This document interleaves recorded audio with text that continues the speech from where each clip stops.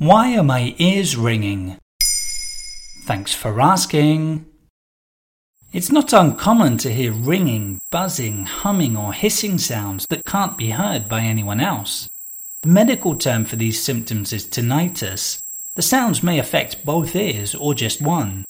If you're lucky, they're a temporary or intermittent problem, but for some people they can be more severe, interfering with their lives on a daily basis.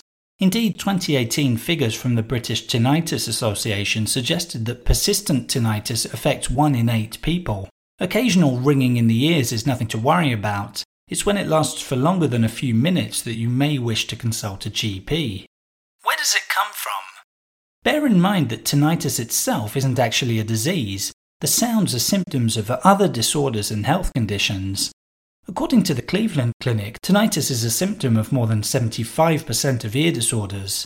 We don't really know exactly where tinnitus comes from, but experts believe that it may be down to abnormal activity in the part of the brain that processes sound, and they have managed to identify a number of factors which can make it more likely to happen.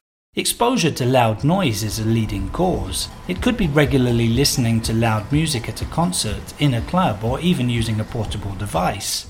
Workers who operate loud machinery or generally work in a noisy environment are also at risk. A blockage in one or both of the ear canals may also be behind tinnitus.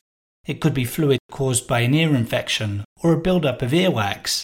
Either of those can change pressure levels in the ear, leading to tinnitus. In that case, a doctor may be able to treat it and you'll see if the sounds disappear. Other causes can include head and neck injuries, blood pressure issues, certain medications, and chronic health conditions.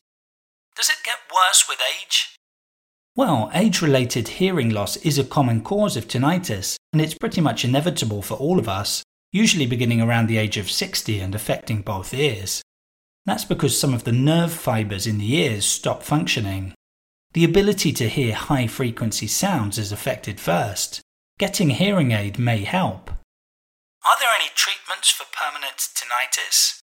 Unfortunately, permanent tinnitus can't be cured. Some people are able to tolerate it better than others, but it's generally difficult to live with.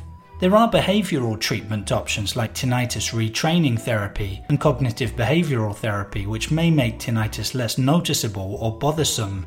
A white noise machine or masking device is another option which could help suppress the sounds. There you have it. Now you know why your ears could be ringing.